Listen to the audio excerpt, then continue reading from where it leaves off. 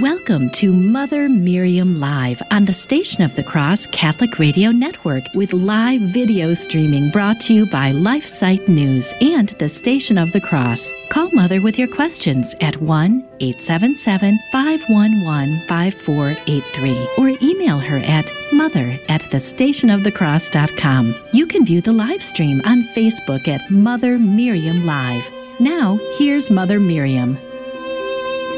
Good morning, beloved family. So good to be with you. This has been a very, very special time. And I want to bless all of you who were part of the Men's March yesterday in Buffalo. It really was a wonderful turnout. And I bless God for Jim Havens and the whole staff of the Station of the Cross for what they do and for speaking the truth truly boldly, with clarity and charity, but the whole truth. Thank all of you who are a part of that, all of you who contribute to this Station of the Cross, and all of you who pray and who love God and who are living your faith in the midst of this really dark world today and getting darker by the day. Sunday, as you know, was the feast, the solemnity of the Most Holy Trinity.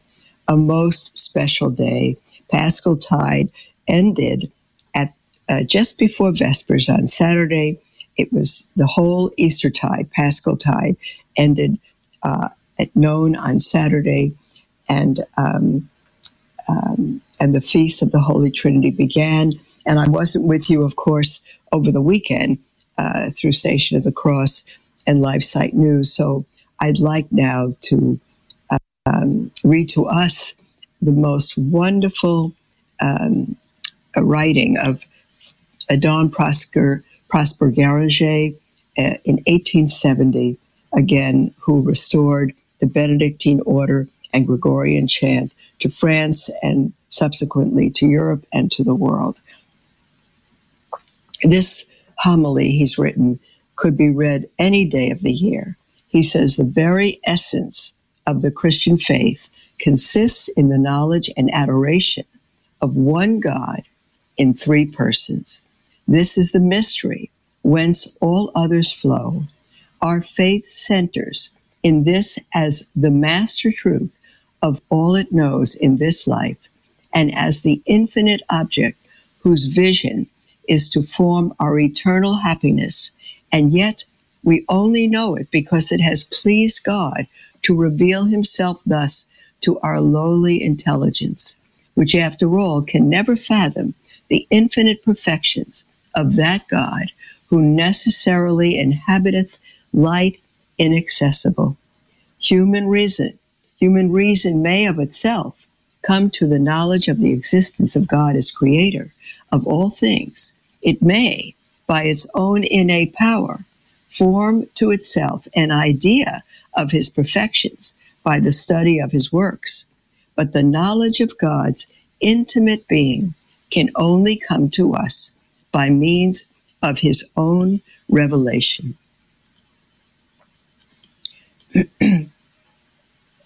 It was God's good pleasure to make known to us his essence in order to bring us into closer union with himself and to prepare us in some way for that face-to-face vision of himself, which he intends giving us in eternity. But his revelation is gradual.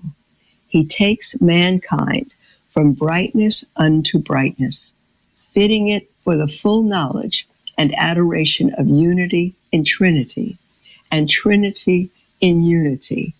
During the period preceding the incarnation of the eternal Word, God seems intent on inculcating the idea of his unity, for polytheism was the infectious error of mankind, and every notion of there being a spiritual and sole cause of all things would have been effaced on earth had not the infinite goodness of that God watched over its preservation. Not that the Old Testament books were altogether silent on the three divine persons, whose ineffable relations are eternal. Only the mysterious passages which spoke of them were not understood by the people at large, whereas in the Christian church, a child of 7 will answer them that ask him, that in God, the 3 divine persons have but one and the same nature, but one and the same divinity. When the book of Genesis tells us that God spoke the plural and said, "Let us make man in our image and likeness," the Jew bows down and believes, but he understands not the sacred text. The Christian, on the contrary, who has been enlightened by the complete revelation of God, sees under this expression the 3 persons acting together in the formation of man. The light of faith develops the great truth to him and tells him that within himself there is a likeness to the blessed 3 in 1. Power, understanding, and will are 3 faculties within him, and yet he himself is but one being. In the books of Proverbs, Wisdom, and Ecclesiasticus, Solomon speaks in sublime language of him who is eternal wisdom. He tells us, and he uses every variety of grandest expression to tell us of the divine essence of this wisdom and of his being a distinct person in the Godhead. But how few among the people of Israel could see through the veil. Isaiah heard the voice of the seraphim as they stood around God's throne. He heard them singing in alternate choirs and with a joy intense because eternal, this hymn, "Holy, holy, holy is the Lord." Holy, sanctus in Latin, sanctus, sanctus, sanctus. In Hebrew, kodesh, kodesh, kodesh. Holy, holy, holy is the Lord. That is how we pray the sanctus at Mass from Isaiah chapter 6, verse 3. But who will explain to men this triple sanctus, of which the echo is heard here below, when we mortals give praise to our Creator? So again, in the Psalms and in the prophetic books, a flash of light will break suddenly upon us. A brightness of some mysterious 3 will dazzle us, but it passes away, and obscurity returns, seemingly all the more palpable. We have but the sentiment of the divine unity deeply impressed on our inmost soul, and we adore the incomprehensible, the sovereign being. Beloved, my comments here. We have only a glimpse of who God is this side of heaven. And as Dom Geringer has written, the only way we can know, Romans says, that the knowledge of God is built within every one of us. And so we know that God exists without special revelation. And paganism exists all over the world. But those who are God-fearing know that there's one God. Abraham, his parents, dear ones, were idol worshippers. This is my comments, not Dom Geringer. They were idol worshippers. They lived among a pagan culture. But God saw Abram's heart of faith. His name is Abram, not Abraham. Abram meaning a father. But God changed his name to Abraham, meaning a father of many nations. And Abraham knew in his heart it was one God. He didn't know who he was. The revelation of the Trinity, of Christ as Son, of the Holy Spirit as the third person of the Blessed Trinity, that is the fruit of special revelation through God's Holy Spirit, through revelation, through God letting us know. But all of the Old Testament, what St. Augustine said, what is concealed in the Old is revealed in the New. The entire Old Testament is, St. Paul says, our tutor, our schoolmaster to bring us to Christ. Once we understand through special revelation in the New Covenant, once we understand that God is a Trinity, a triune God, the triune God of Abraham. 3 persons in one God, not 3 gods. 3 persons in the one God. Once we understand that, we can go back through the Old Testament and see the Trinity all over the place, such as Don Garanjay pointed out in Isaiah, holy, holy, holy, speaking of 3 persons in the one God. And the scripture on Sunday in the New Testament, in the Gospel, was Matthew 28, that our Lord told his disciples to go into all the world and preach the gospel to every creature in the name of the Father and the Son and the Holy Spirit. Not the names, plural, but the one name of the 3 persons, Father, Son, and Holy Spirit.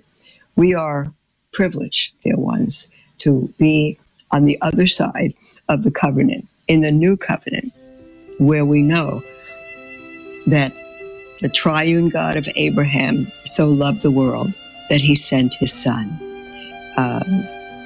Again, that whoever would believe in him would not perish, but have everlasting life. There's the music, dear ones, for our first break. We'll be right after the break to continue with Dom Garanjay's homily. And after the second break, we'll take your calls, your emails for the whole half hour. We'll be right back.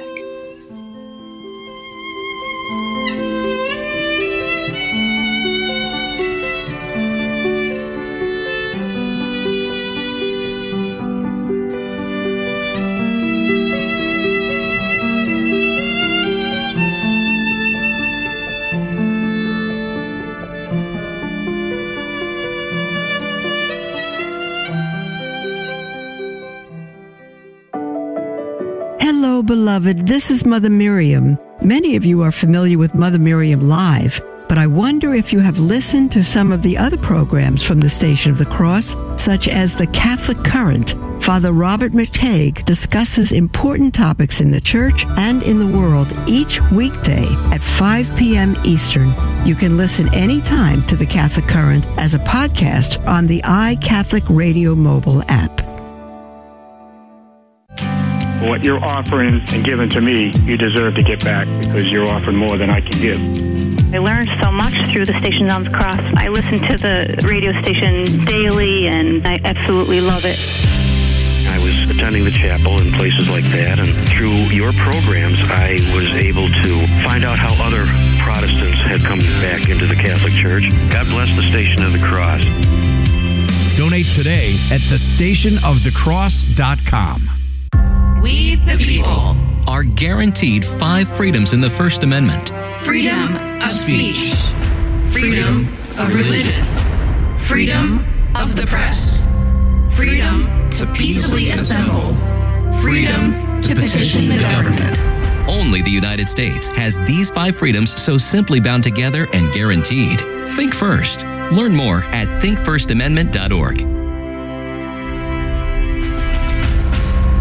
We don't ignore the writings of the past or the writings of our ancient fathers or the saints, but we read them and we allow ourselves to be influenced by them. We conform ourselves to the past and not the other way around, right? This tendency these days is to want to think that we have a new idea and then look at the past and conform it to what we think now. And that's never been the case. That is not how the Catholic Church works. That's not how the family of God works. That's Sermons for Everyday Living, weekdays from 6 to 7 a.m. Eastern on the Station of the Cross.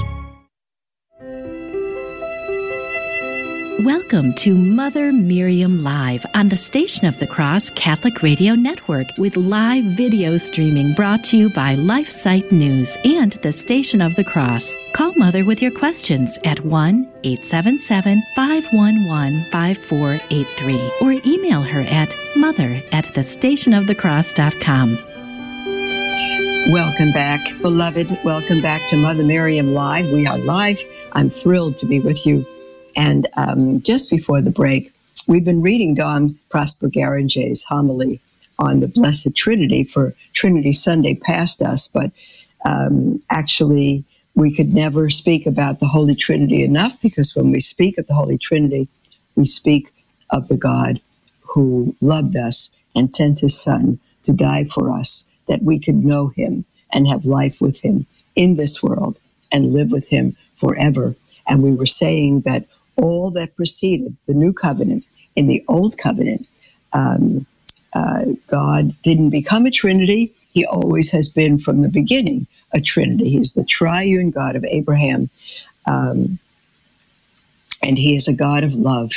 And the world, Dom Garanjay says, the world had to wait for the fullness of time to be completed. And then God would send into this world his only Son, begotten of him from all eternity. This most merciful purpose has been carried out, and the Word made flesh hath dwelt among us. By seeing his glory, the glory of the only begotten Son, the Father, we have come to know that in God there is Father and Son. The Son's mission to earth, by the very revelation it gave us of himself, taught us that God is eternally Father. For whatsoever is in God is eternal. But for this merciful revelation, which is in anticipation of the light awaiting us in the next life, our knowledge of God would have been too imperfect. It was fitting that there should be some portion between the light of faith and that of the vision reserved for the future. It was not enough for man to know that God is one, so that we now know the Father, from whom comes, as the apostle tells us, all paternity, even on earth. We know him not only as the creative power which has produced every being outside himself, but guided as it is by faith, our soul's eye respectfully penetrates into the very essence of the Godhead. And there beholds the Father begetting a Son like unto himself. But in order to teach us the mystery, that Son came down upon our earth. Himself has told us expressly that no one knoweth the Father but the Son, and he to whom it shall please the Son to reveal him. Glory then be to the Son, who has vouchsafed to show us the Father, and glory to the Father, whom the Son hath revealed unto us. Oh, dear ones, if we only knew how privileged we were to think of the thousands of thousands that died under the old covenant and never knew the Trinity, never knew that God existed as a triune God. I think about when the angel, dear ones, came to the Blessed Virgin to tell her that she would bear the Son of God. She would bear the Holy One, the very Son of God, who is God. I can't imagine. Mary was about 15 and lived wonderfully under the law, perfectly, and to be told that she would bear the very Son of God, I can't imagine, had she not been full of grace, she could have even continued to exist, because she knew throughout the whole Old Covenant from God himself that one could not look on God and live. How can you bear God? How could you have God in you for 9 months and bear the Son of God? And how would Mary know even that God had a Son, that the Holy Spirit is the third person of the Blessed Trinity? Unbelievable. I can't imagine what God put on her through the angel Gabriel and what she understood. Dom Garanjay says the Son, who had been sent by the Father, had ascended into heaven with the human nature which he had united to himself for all future eternity. See, dear ones, he got his human nature and human body from Mary. But he didn't leave it when he ascended to the Father. He took his human nature with him. And lo, the Father and the Son send into this world the Spirit, who proceeds from them both. It was a new gift, and it taught man that the Lord God was in three persons. The Spirit, the eternal link of the first two, is will. He is love in the divine essence. In God, then, is the fullness of being, without beginning, without succession, without increase, for there is nothing which he has not, nothing which he has not. In these three eternal terms of his uncreated substance is the act, pure and infinite. Probably most of what I'm reading is even hard to grasp.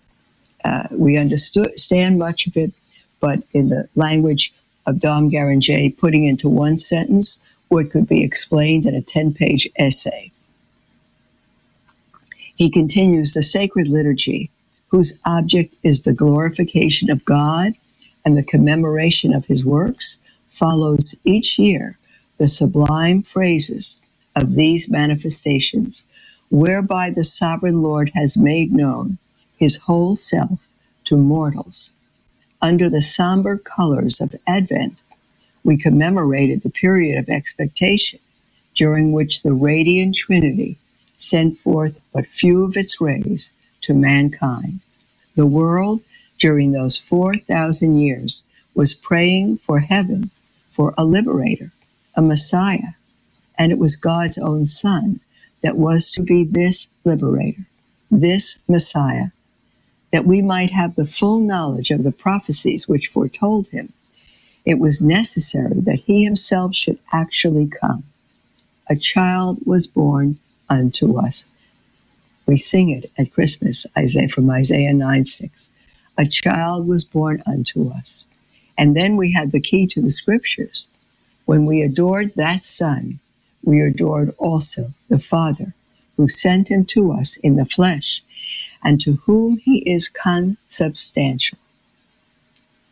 This word of life, whom we have seen, whom we have heard, whom our hands have handled, says St. John, in the humanity which he deigned to assume, has proved himself to be truly a person distinct from the Father, for one sends and the other is sent.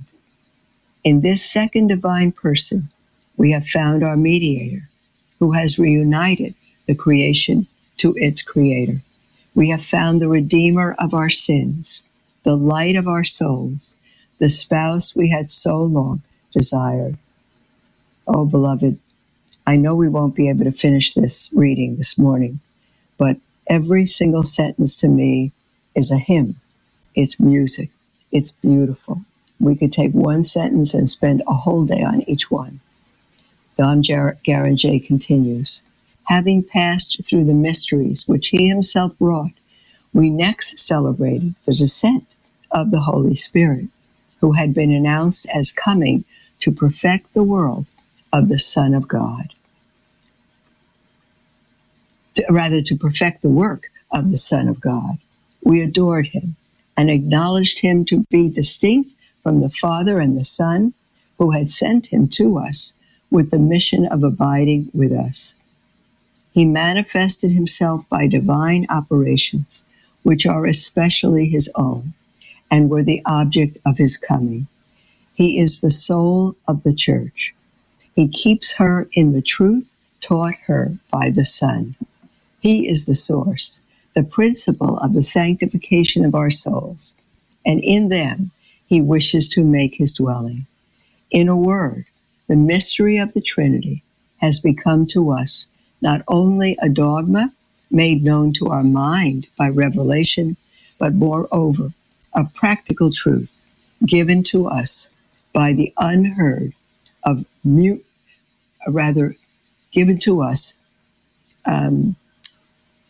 by the unheard of munificence of three divine persons, the Father, who has adopted us, the Son, whose brethren and joint heirs we are, and the Holy Ghost, who governs us and dwells within us. Let us, then, begin this day, this blessed Trinity Sunday, by giving, and I would say every day, dear ones, by giving glory to the one God in three persons. For this end, we will unite with Holy Church, who in her office of prime recites on this solemnity, as also on every Sunday, not taken up by a feast, the magnificent symbol known as the Athanasian Creed. It gives us, in a summary of much majesty and precision, the doctrine of the holy doctor St. Athanasius regarding the mysteries of the Trinity, and incarnation. It is a psalm or hymn of praise, of confession, and of profound self-prostrating homage, parallel to the canticles of the elect in heaven. It appeals to the imagination quite as much as to the intellect. It is the war song of faith. I love that. It is the war song of faith with which we warn first ourselves, then each other, and then all those who are within its hearing,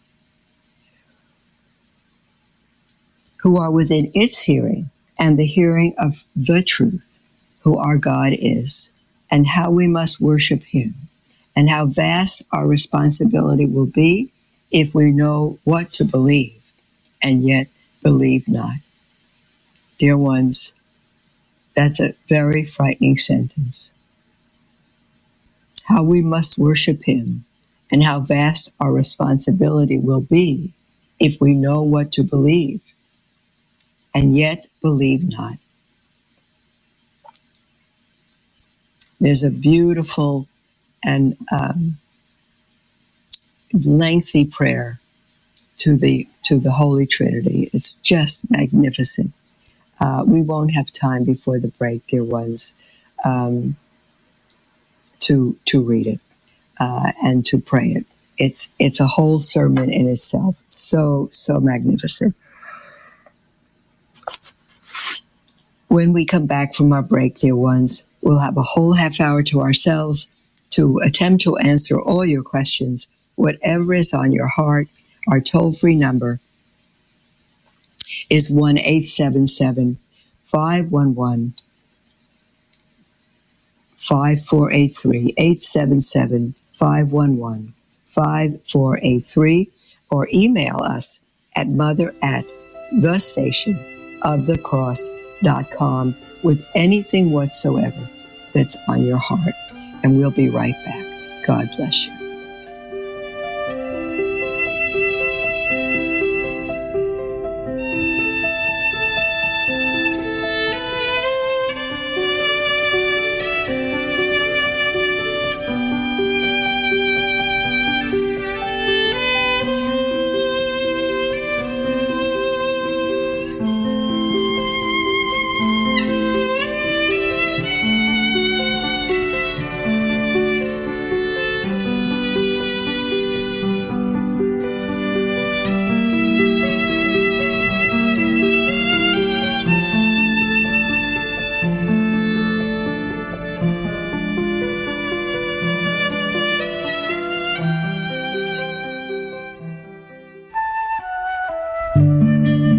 This is Franciscan Media's Saint of the Day for June 6th. Today we celebrate Saint Norbert. The religious order that Saint Norbert founded in 12th century France was confronted by monstrous tasks, combating rampant heresies, revitalizing many of the faithful who had grown indifferent and lax in their faith, and bringing about peace and reconciliation among enemies. Norbert entertained no pretensions about his own ability to accomplish these tasks. He realized that nothing could be effectively done without God's power. He found strength in his deep devotion to the Blessed Sacrament. He and the Premonstratensians, also called the Norbertines, never forgot to praise God for whatever success they enjoyed in converting heretics, reconciling enemies, and rebuilding faith in indifferent believers. Many of them lived in central houses during the week and served in parishes on the weekends. Reluctantly, Norbert became an archbishop in southern Germany, a territory half pagan and half Christian. But he served with zeal, seeking reform of clergy and laity alike. Despite threats on his life and a brief stint in exile, Norbert courageously continued his work for the Church until his death in 1134.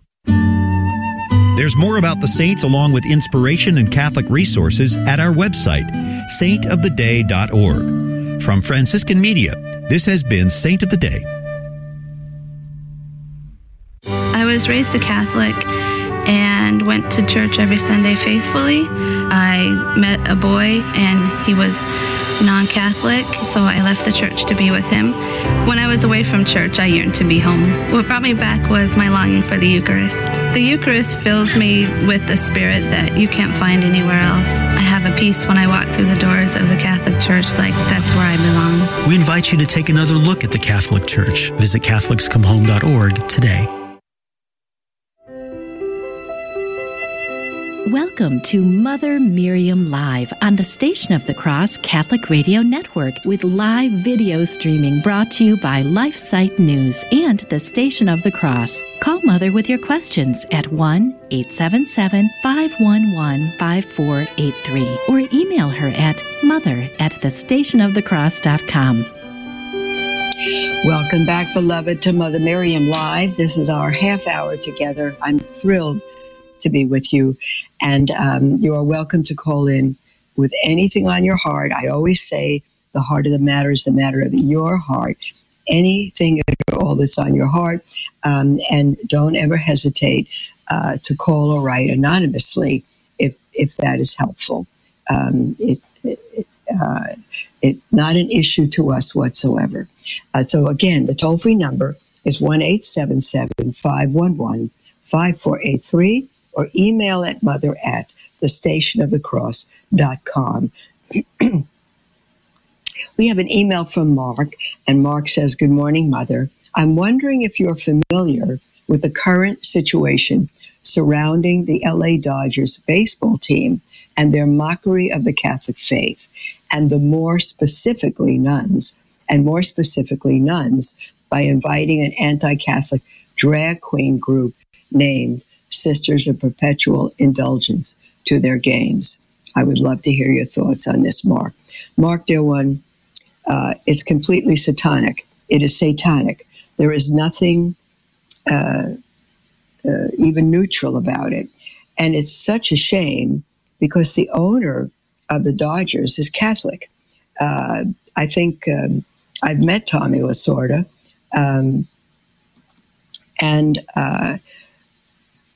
there's a big story there, but he's Catholic. Now, I don't know if the ownership has changed, but they've had a whole stream of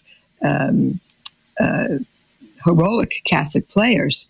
I can't, the name of one is the tip of my tongue. I can't think of it at the moment, but it is absolutely satanic. And it really sickens me. And I utterly grieve for what's happening to the world and for people that are so, so far from God.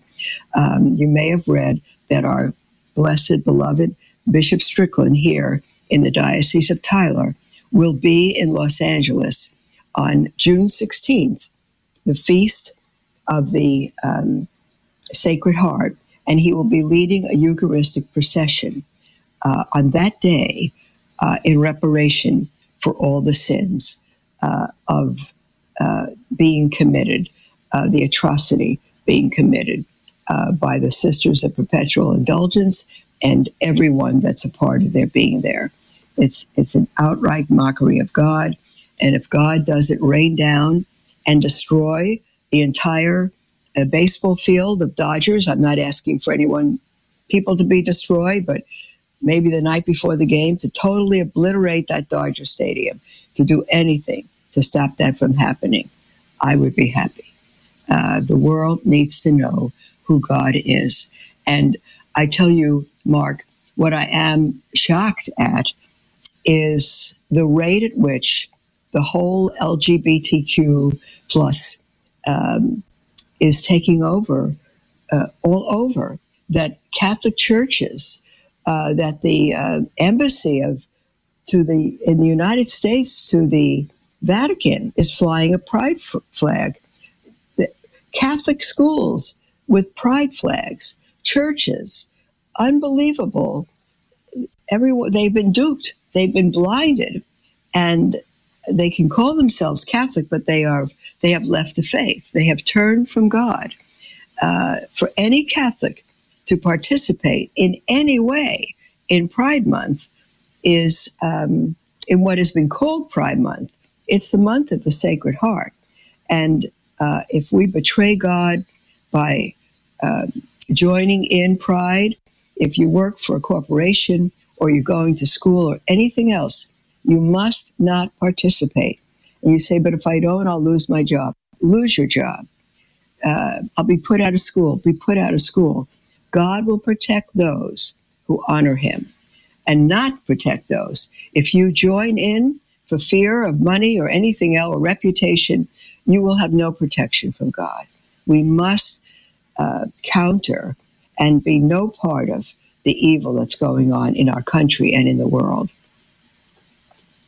Paul, our friend, is on from Buffalo on the line. Hello, Paul. Good morning, Mother Miriam. Praise be to God. Thank you. I'm grateful that you are here to talk to. And I'm so glad you called in, Paul. Yeah, Go ahead. I'm thankful to the Station of the Cross and anybody else that supports you being here. Yes, in the beginning of the show, you mentioned the Men's March that took place in Albany.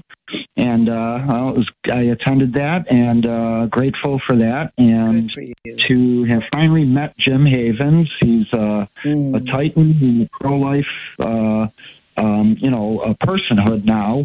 We'll call it personhood. Yeah. So I don't know, that just for some reason, by the movement of the Holy Spirit here this morning, I've been thinking a lot about something that just came to my heart. So, sure. And so I'm thinking about how abortion was sold to women. Well, first we had from what I understand, as explained by writers like Sue Ellen Browderer. She has that book Subverted, if you've ever heard of that. I don't think I have heard of her, no. Okay, well, she used to be a writer for Cosmopolitan magazine, and she explained how the articles that she used to write were fake. They were not real stories. They were just enticements to get women to think that, and she's repented from that. I mean, now she's out speaking the truth about all of that. Blessed be God. Okay. Yeah. And so, I mean, this is where I've gotten some clarity on some of the things that have occurred over the past 60 years or so concerning this. But at the same time, and then there's Jennifer Roback Morse, and she's an advocate against the repercussions of the sexual revolution. So both have stated basically that the true women's movement, for equal, places like equality and work and things like that, and I mean, that ties into personhood, right? Because I guess as I'm speaking to you, I'm kind of getting a little bit of clarity. I'm grateful for that. So I guess, could you maybe speak a little about how the false independence to women, by the use of abortion, has affected man-women relations, and what the true women's movement was for, if it was at all, like a personhood type of a movement. And now, I mean, we can see the neglect of the person in the womb for the sake of women being sold the falsehood that abortion would give them independence. Yes. Go ahead. I'm sorry.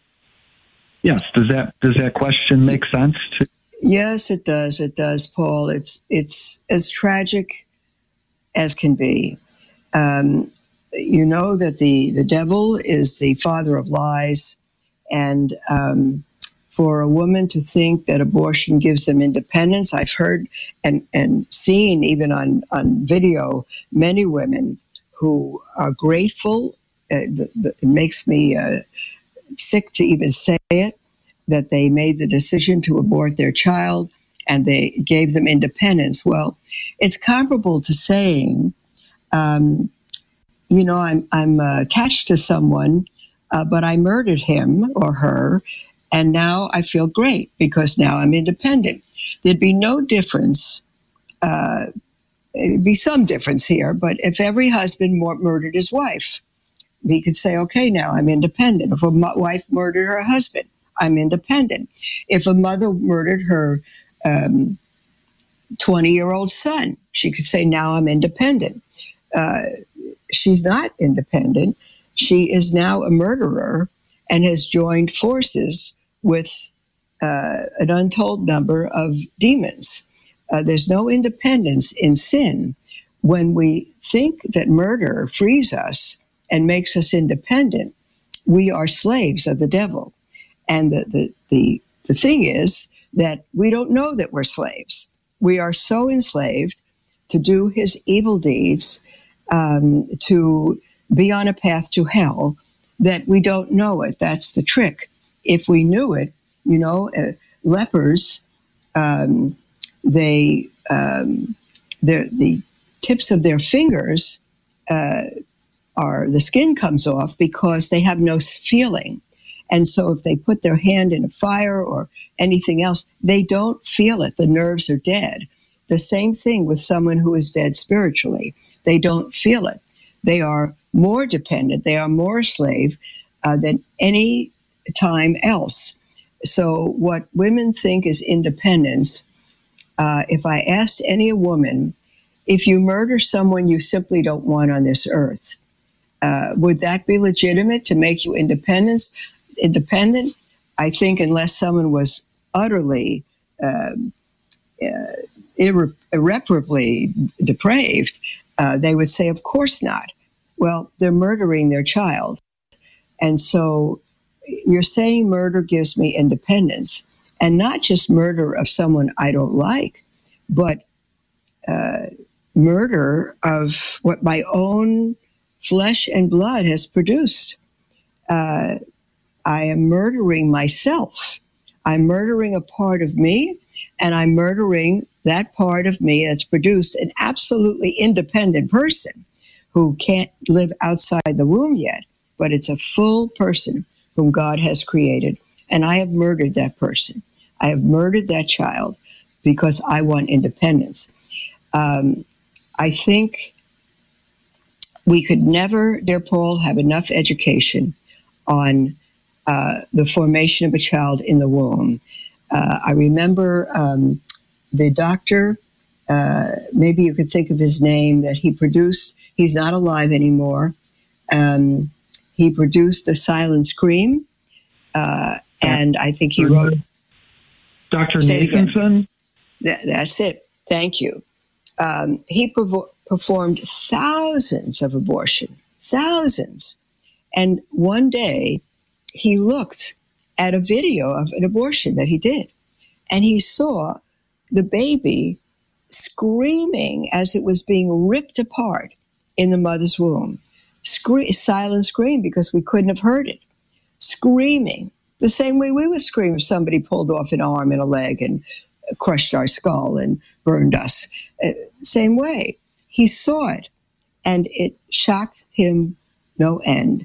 And he became a Christian and wrote the book, I think, The Hand of God, and was an advocate for pro-life the rest of his days. People are ignorant. People are ignorant, and they're slaves of the devil.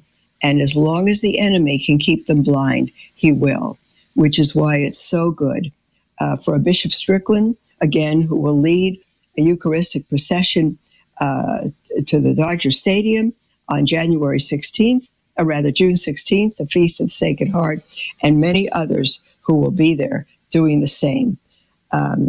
It's people, they see us coming against it, but they don't understand. They're blind. They think, I do what I want with my body. It's no longer their body. God has used their body to form another person, the same as Mary, the Blessed Mother. Her body was used to form our blessed Lord, the human nature of the second person of the Trinity in her womb. What if she had had an abortion? The thought is unthinkable. Paul, dear one, there's our break. I thank God for you and for calling in, and thank you that you were there at the Men's March. Keep fighting, dear brother. We need you. God bless all of you. We'll be right back after the break.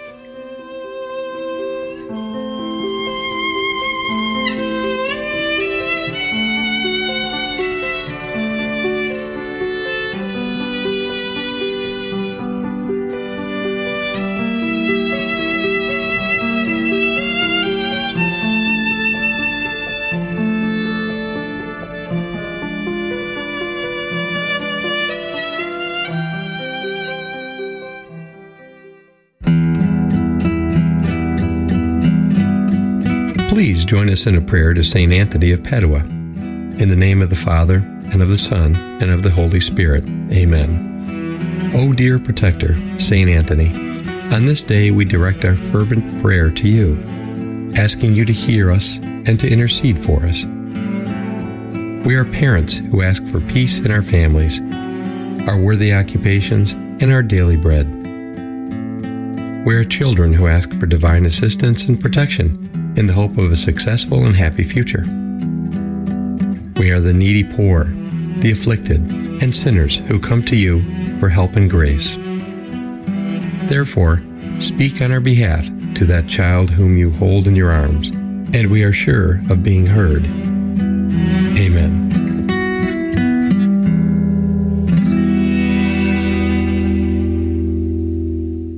The Station of the Cross Catholic Media Network is dedicated to answering the critical need of access to quality, consistent, professional, and proven Catholic programming. We cannot rely on other media outlets to properly represent our Church. Catholic Radio reaches Catholics, non-Catholic Christians, and non-believers alike. As a nonprofit lay organization financially independent of your diocese, our apostolate is listener-supported.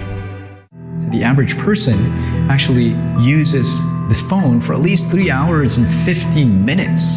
If we just dedicate some time to praying the rosary, we will eliminate all those things that constantly distract us and waste our time. We actually replace it with something constructive and holy, praying the rosary.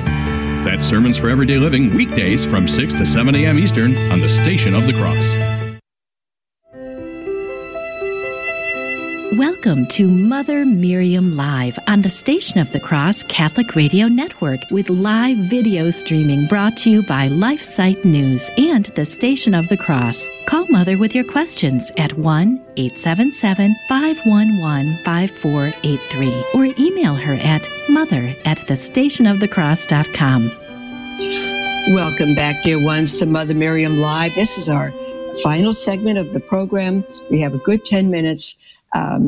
And it's good because God gives us all time, and you are welcome to call in yet with anything on your heart. Our lines are open. The toll-free number, 1-877-511-5483. Our email at mother@thestationofthecross.com. We have an email from someone writing in anonymously who says, I'm curious to hear who Mother thinks might be the best candidate in the upcoming presidential election out of those who have already announced their bids, of course, and why. Well, the only answer I can rightly give you in my heart is Taylor Marshall. If Taylor Marshall were not running, had not announced that he's running for president, I wouldn't be able to give you a candidate. I do have someone in my heart that I think would be the best to vote for. But if Taylor Marshall were running, I would vote for him. And most people would say, Mother, you're a fool. How could you vote for Taylor Marshall? He's a wonderful Catholic man. He's a wonderful Catholic father. He's a wonderful author. He's written many books. He has a wonderful podcast, The Taylor Marshall Show. He's a good man of God, wonderful family. Everything about him is wonderful and fully Catholic. But what's he doing bidding for president? He's never been a politician. He's never this. He's never that. You know what I think? I don't think God cares about all of that. He chose a little shepherd boy, David, who knew nothing else but raising sheep, to be the king of Israel. God needs men after his own heart. That's what God needs. And at this point, if Taylor Marshall were president, I don't know what would happen. God is sovereign. God can, whatever Taylor might lack in wisdom or decision-making, God could take over on that. God could take care of it. Whereas someone who is the best politician, the wisest, the strongest, but not moral, their plans won't work. So I'm for Taylor Marshall because he is moral. And God inhabits the praises of his people. And if he has a little shepherd boy like Taylor Marshall to be president, God will lead us. It will be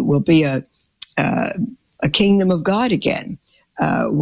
Whether it works or not is up. But can he deal with China and North Korea and all this stuff going on?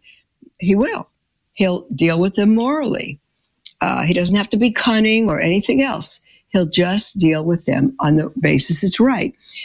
God wrote in Chronicles concerning Israel, who were then surrounded by their enemies. If my people who are called by my name will humble themselves and pray, and turn from their wicked ways, then I will heal their land. I will hear their prayer and I will heal their land.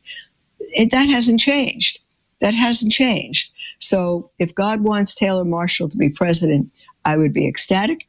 And that's the only one I could say right now to pray for, because he is the most moral of all. Okay, we have an email from Garrett who writes, "Greetings, Mother. On the show for Friday, April 28th, you were discussing whether or not it was a sin for a mother to go to work. I was wondering what your thoughts were on men who stay at home with the children while the wife works outside the house. Thank you."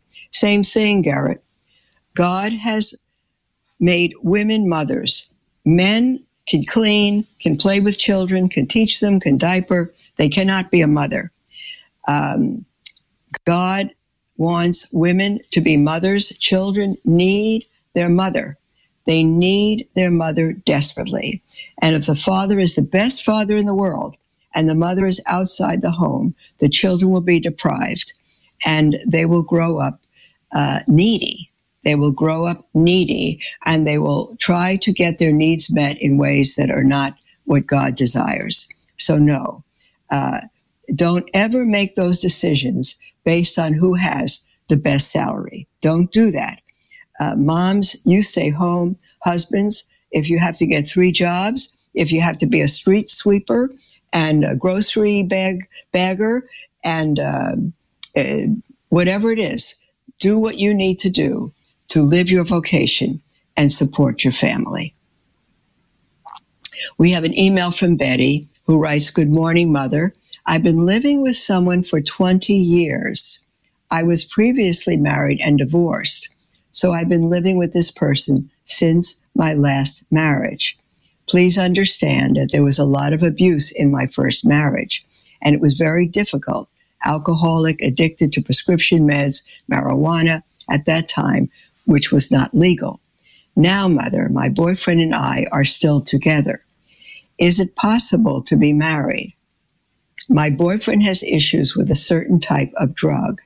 At times, I don't know what to do because I want to honor our Lord.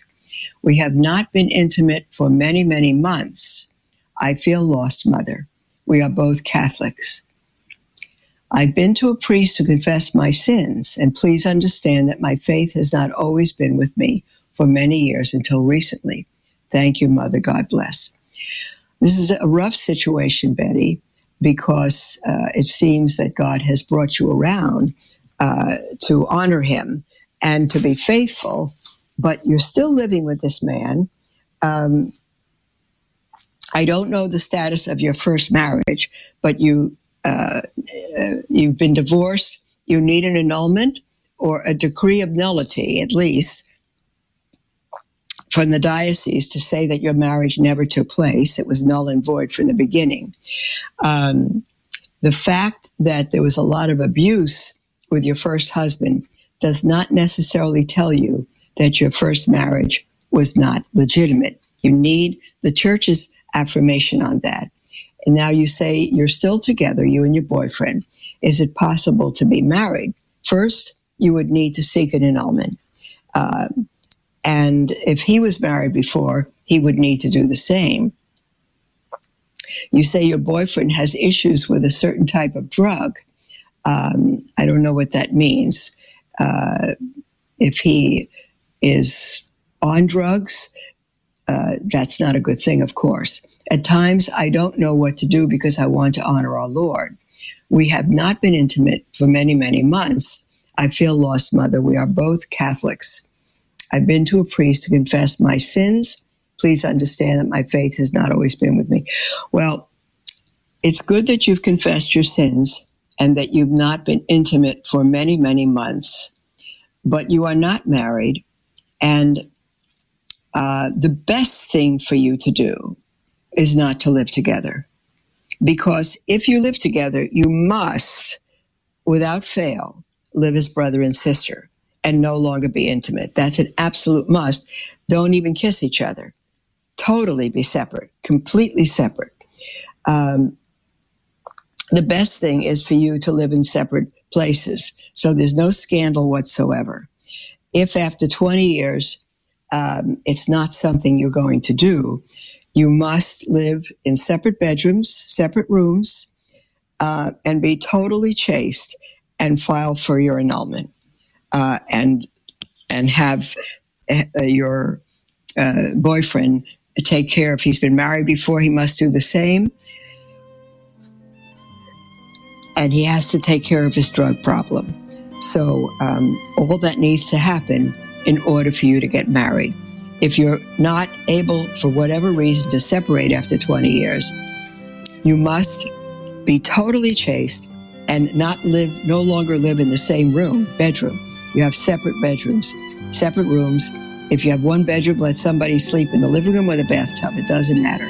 Don't be together. And if you want to honor God, that's a good thing. And the way to honor him is to be totally chaste, separate, and file for an annulment. God bless all of you. God willing, we will be with you tomorrow. God bless you, dear ones.